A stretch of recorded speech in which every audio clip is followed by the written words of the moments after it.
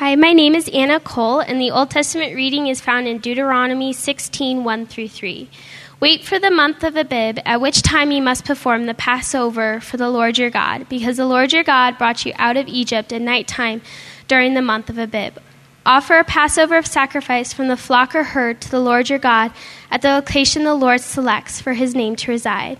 You must not eat anything containing yeast along with it. Instead, for 7 days you must eat unleavened bread, bread symbolizing misery, along with it because you fled Egypt in a great hurry. Do this so you remember the day you fled Egypt for as long as you live. The word of the Lord.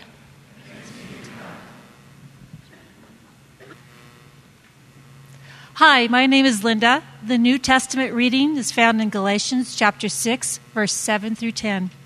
Make no mistake, God is not mocked. A person will harvest what they plant. Those who plant only for their benefit will harvest devastation from their selfishness. But those who plant for the benefit of the Spirit will harvest eternal life from the Spirit. Let's not get tired of doing good, because in time we'll have a harvest if we don't give up. So then, let's work for the good of all whenever we have an opportunity, and especially for those in the household of faith. The word of the Lord. Please rise for the reading of the gospel. My name is Stephen, and our gospel reading for today is found in Luke chapter 22, verses 7 through 20. Then came the day of unleavened bread, on which the Passover lamb had to be sacrificed. So Jesus sent Peter and John, saying, "Go and prepare the Passover for us, that we may eat it." They said to him, "Where will you have us prepare it?" He said to them, "Behold, when you have entered the city, a man carrying a jar of water will meet you. Follow him into the house that he enters, and tell the master of the house, 'The teacher says to you, where is the guest room where I may eat the Passover with my disciples?' And he will show you a large upper room furnished. Prepare it there." And they went and found it just as he had told them, and they prepared the Passover. And when the hour came, he reclined at table, and the apostles with him. And they said to him, he said to them, "I have earnestly desired to eat this Passover with you before I suffer. For I tell you, I will not eat it again until it is fulfilled in the kingdom of God." And he took a cup. And when he had given thanks, he said, "Take this and divide it among yourselves. For I tell you that from now on I will not drink of the fruit of the vine until the kingdom of God comes." And he took bread, and when he had given thanks, he broke it and gave it to them, saying, "This is my body, which is given for you. Do this in remembrance of me." And likewise the cup after he had eaten, saying, "This cup that is poured out for you is the new covenant in my blood." The gospel of the Lord.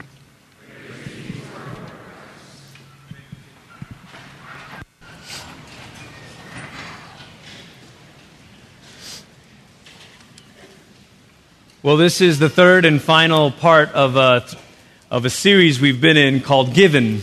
Now, here at New Life Downtown, one of the ways we talk about who we are as a church is to use table language, the table of the Lord language, blessed, broken, given. And New Life Downtown is part of New Life Church as a whole, and New Life Church tends to use these words, worship, connect, serve, and blessed, broken, given really overlaps with those movements. When we say the word blessed, we're thinking about our gatherings. We're thinking about the reason we gather as a church and remember the blessedness that we have in Christ Jesus. This is why our services are intentionally centered on Christ. Our services take the shape of a gospel story. The preaching of the word is followed by a confession and the reminder of the grace that we've been given. And we come to the table with thanksgiving and we worship and exalt Jesus. And then we're commissioned back out into the world. And so that is the blessed piece. But this series isn't about that word.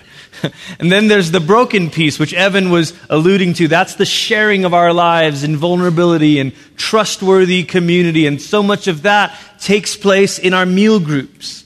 And this is not a series on that word. But this is a series on that third word, given. Blessed, broken, given. And if you think of these movements, it is the Lord's table on Sunday, blessed, our table throughout the week, broken, and then given is where we begin to prepare a table for others. And so in this series, we've talked about what it means to be given first for the church. And how everybody who serves here, whether as a meal group leader or on our Sunday teams, you're helping to prepare a table for others to come and meet with Jesus.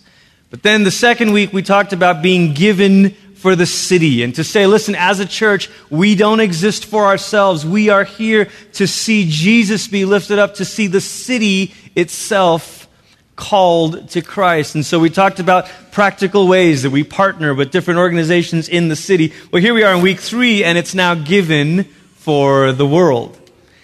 Now, there's probably already some goodwill when you hear a pastor talk about a church doing something for the world. In fact, you're probably listening to Matt and Nikki and Chris talking about Children's Hope Chest and our partnership there with this community in Swaziland. Some of you are thinking, where is Swaziland? It's an independent kingdom just next to, sort of within South Africa, but it's on its own. It's a place of tremendous need, and it's a place where Children's Hope Chest has allowed us to take one specific community and be a partner with. Now, when a pastor says a story like that or shares about a situation like that, many people think, oh, this is so great. I love this. We're doing something special for the world because justice is in right now. Justice is hot right now. We love it. I mean, it's so in that you almost are shocked when you buy a product that is just a product. You mean this shirt doesn't also rescue traffic victims? You mean this is just a soda? This is just a bag of coffee? Doesn't it also free slaves? I'm saying this tongue-in-cheek. It is overall a good thing that we're so mindful of ways that we can be engaged in the world. But the question I think that looms is, what fuels Christian engagement in the world? What is it that fuels Christian engagement in the world? Because all of us know justice may be hot right now, but what happens when it's not? And if that is our drive, it's this thing of like, well, we have to, we just need to, and we've got to. You know what that can easily kind of deteriorate into is shaming the people who don't. You don't recycle? You drive a Hummer? And so there's justice chic, but then there's the shame that we do to others. Oh, so you don't. You're not ethically conscious, whatever, you know.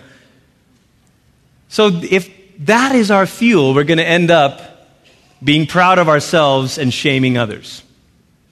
Or maybe you say, well, Glenn, no, that's not why I care. Why I care is I'm a humanitarian. I care because of human dignity, and I care because people matter, and that's actually really good.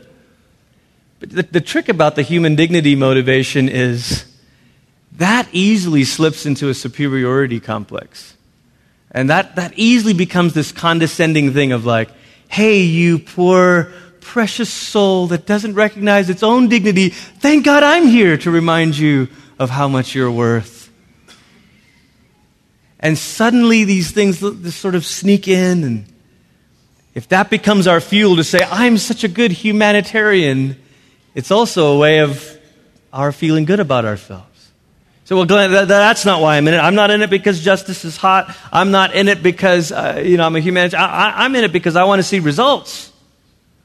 I'm in it because I want to see people changed. I want to see numbers rise of the people. Okay, listen, results. That's a great reason to do this.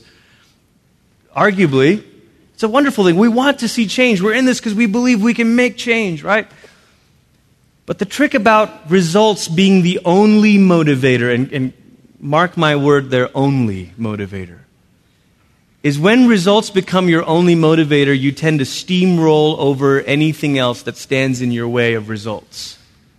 And so then you say, well, I don't care. The ends all of a sudden justify the means. And so then you start saying, well, I don't care about what this person says or that person says. We are headed that way, baby, and so out of my way. Now think back to the 20th century and think about how much violence was done in the name of human progress, of an ideal of results, of saying, listen, this is the ideal, and all who stand in the way are going to be annihilated because this is what we need. When you make a God out of results, you make people less than human. When you make a God out of results, you make people less than human. You say, well, they don't matter. My results matter. And so as Christians, this cannot be the sole fuel for our engagement in the world. And I think the dilemma that we're faced with in our generation is this. The motivation for engagement in the world is high. The expectations for engagement in the world is high. We ought to, we need to, we must. But the resources for motivation are questionable at best. And so we know, yes, I want to, we ought to, we should. But how? How do I stay focused? How do I stay engaged? What is the engine of our social action? Are any of these things adequate on their own? Our text this morning in Luke 22, if you turn with me, we read the gospel text. We'll just look at the first 4 verses first for a moment, verse 7 through 11. And then came the day of unleavened bread on which the Passover had to be sacrificed. And so Jesus sent Peter and John, saying, "Go and prepare the Passover for us that we may eat it." And they said to him, "Where will you have us prepare it?" In verse 10, he said to them, "Behold, when you have entered the city, a man carrying a jar of water will meet you. Follow him into the house that he enters and tell the master of the house, the teacher says to you, where is the guest room where I will eat with my disciples? And he will show you a large upper room furnished. Prepare it there." And they went and found it just as he had told them, and they prepared the Passover. Now, I wonder if we can look in this text and see just a little bit with poetic imagination here, kind of a model for engagement. Now, I want to give this caveat. I know that what I'm about to say is not what the text means. And we're about to move on in the sermon to treat the text properly and say, okay, this is what the text means. So I'm preempting the red flags that are about to go up, okay? And the emails that you might send during the sermon.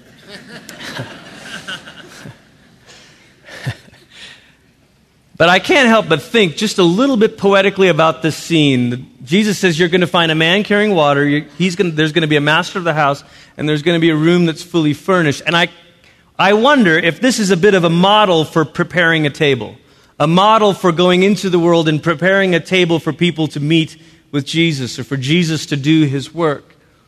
And if we were to kind of look at it poetically and say, what is this model like? It would be finding an inroad, i.e. the man carrying water, finding a gatekeeper, the master of the house, and finding existing infrastructure. And in a very real way, this is the reason why we do partnerships with other ministries, because if every church recreated something from scratch, you won't often have an inroad actually on the ground. You won't have a gatekeeper who's actually on the ground. And there are not existing infrastructure. So there are times when you need to do that in pioneering work, but there are other times where you look for that and then you work. So for us, one of the things Chris and Matt and Nikki were saying, Children's Hope Chest is just the facilitator of this, but there are local leaders, indigenous leaders on the ground in these communities in Swazi. There are pastors and there are developing leaders that have gone through, Chris referenced this, that have gone through the leadership development program, so that this is creating long-term sustainability. Some of the missionaries have created 4 or 5 different enterprises, from selling scrap metals to cabbage farms, and then the cabbages themselves go on to feed the various different communities. And the ones that graduate can have the opportunity to run some of those enterprises. So there's infrastructure that has the capacity to carry on long after we're gone. And I want to just say this as a way of a thank you to all of you. The primary way that support goes to this community is through sponsorship, individual children's sponsorship. Now, we know lots of ministries that do child sponsorship, and it's all wonderful. The way that this works is a little bit unique in that there's 150 kids in the community. I think 60 or so of them are sponsored. The money from that sponsorship goes, though, to providing care for the whole community. And so the more kids in the community that are sponsored, the more there is in the pot for the whole community. But there have also been projects that have been done. And a couple of you, they don't want recognition, but I want to say this because they're part of our church. A couple of you have, in different ways, through business and through other means, provided some extraordinary funds for special projects. And because of those gifts, one-time gifts, we've been able to begin construction of a preschool. And there's going to be soon, you heard Chris allude to this, a greenhouse, a water tank and stand, electricity for the church there, an education fund for them when they grow up to be able to join the Leadership Academy, a medical fund, seating for the playground, and more. And so thank you for that. Thanks for being part of that. Now, we go back to the text here and you say, okay, Glenn, now can we really talk about this text? Because Luke didn't write Luke 22 with Swazi in mind. That's true. Nor is this meant to be kind of this paradigm for all missions engagements. It's not, but I couldn't help but point that out. Jesus is there because he's celebrating Passover. And maybe for many of us, we need to stop and say, what is Passover? Why were they celebrating this? What is this meal? So our Old Testament reading this morning was a reminder of that in Deuteronomy. The people of God are reminded, listen, you celebrate this meal to remember the night that you fled out of Egypt on the run, where you had to eat this meal standing up. And you couldn't wait for the bread to rise, and you ate the meat with bitter spices because it was a reminder of how your time here has been bitter, and yet the Lord has delivered you. If we were to think of themes connected to Passover, certainly the first theme that would come to mind is freedom. The theme of freedom. But then there's also the theme of worship. Because Moses, remember, he said to Pharaoh, God says, let my people go that they may worship me. That deeply embedded in the story of Passover and rescue is this call to be a people that worship. But then there's also the theme of judgment. Now, we don't often think about this, but the people of Israel were freed from Egypt while judgment came upon Egypt. And so Passover carries in this a theme of judgment. Now we're going to come back to that this morning, because judgment is the other side of the coin of justice. So for all of us who love justice but are nervous about judgment, we have to recognize that part of justice requires judgment. And so when God delivers the oppressed, he also judges the oppressor. And we can't sort of pretend to be these happy, feel-good Christians who are like, I just love justice and the love of God. And then we say, well, justice involves God judging. Oh, I don't know about judgment. But a theme of Passover is judgment. And then maybe one more theme we see in Passover is this theme of mission. Why? Why was Israel being rescued? So they could carry out the mission that God had placed on Abraham himself all the way back, saying, look, I am calling you, and through you, through your family, all the families of the earth will be blessed. And as they zigzagged their way in faithfulness and unfaithfulness and found themselves as slaves, God says, I'm rescuing you because I want you to know that your mission is not yet complete. Now Jesus sits at Passover and all of a sudden reinterprets the story through himself. Jesus sits at this table, and yes, he's hearkening back, but he's also saying something special is happening now, right here. Something that you could not have imagined. Verse 14, and when the hour came, he reclined at table, and the apostles with him. And when he said to them, I have earnestly desired to eat this with you before I suffer. And I tell you, I will not eat it until it is fulfilled in the kingdom of God. And he goes on and he says, look, this cup speaks of me.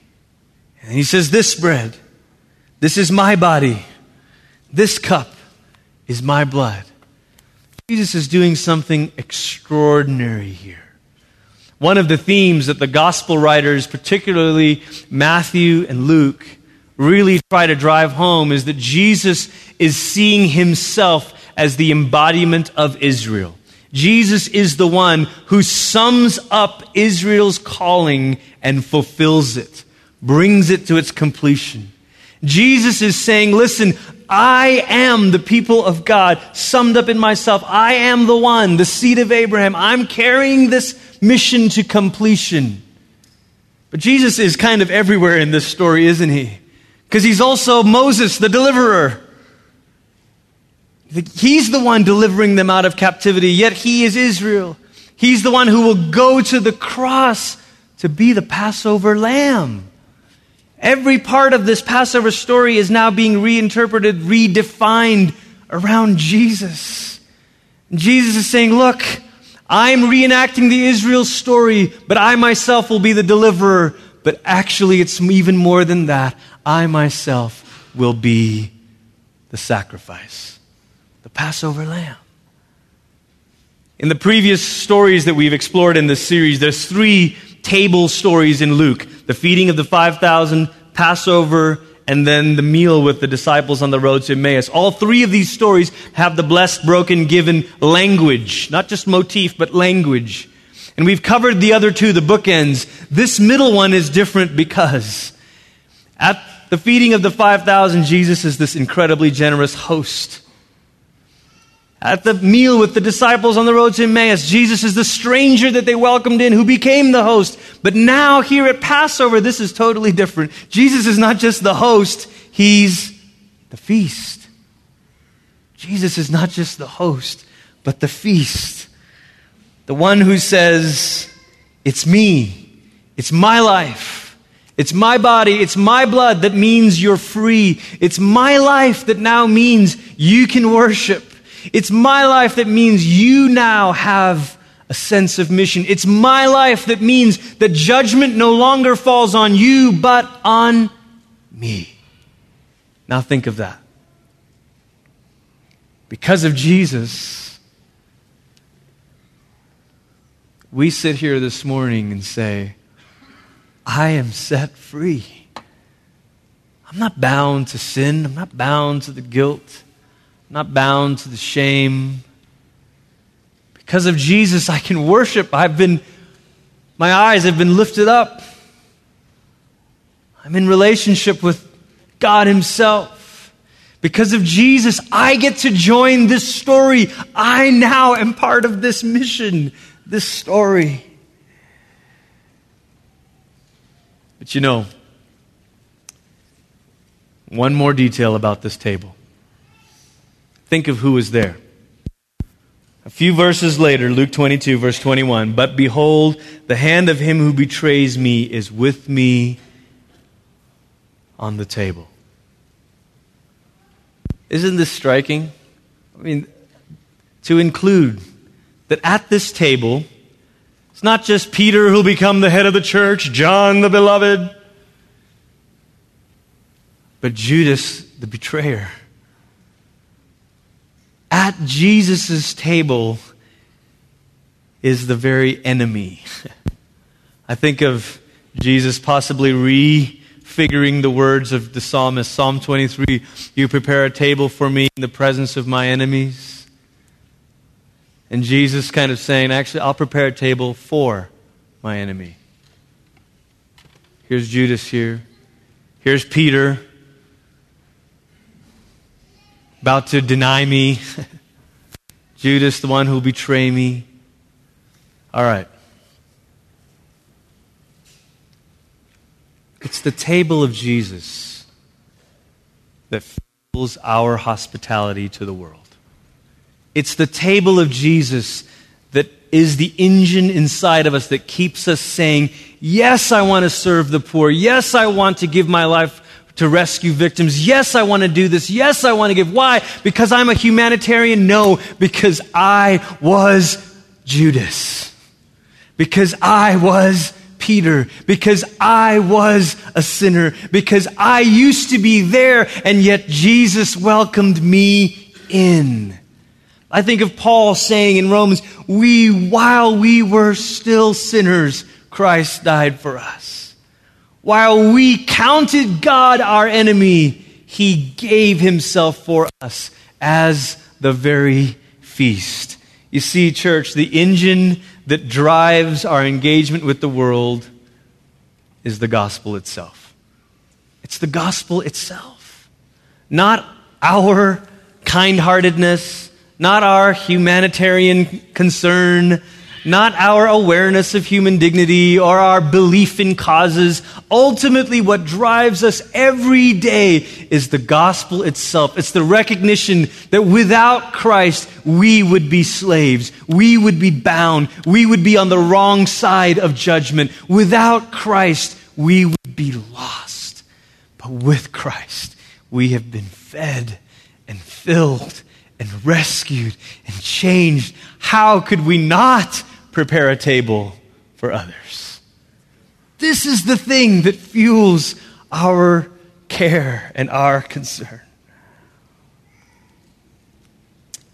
As we think about this as a church, one of the reasons we come back to the table again and again each Sunday is to remind us of this. Lest we go out in the world and do what we do and come back on Sundays and pat ourselves on the back and say, man, you're so great. You're so awesome. You're such a good Christian. We come to the table week after week to say, God, thank you for giving me your life. Thank you for feeding me with yourself. Thank you for your body and your blood. And freely we have received, freely we give. This is how it goes. So week after week we rehearse this. Yes, Lord, thank you for the blessedness that we have in you. Yes, Lord, thank you, God. And now we let our lives be broken and shared, and then we say, and God, in your hands, make me given for the church, for the city, for the world. Amen? Would you bow your heads with us this morning?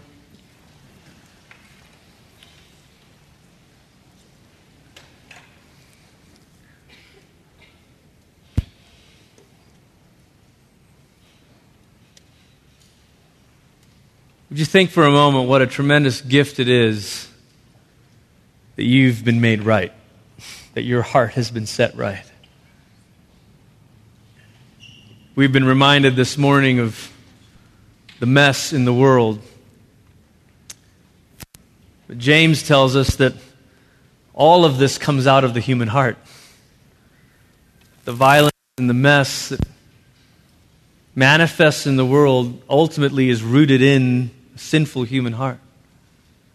And the miracle of the gospel is that Jesus comes to begin to mend that, to fix that, to heal that, to cure that.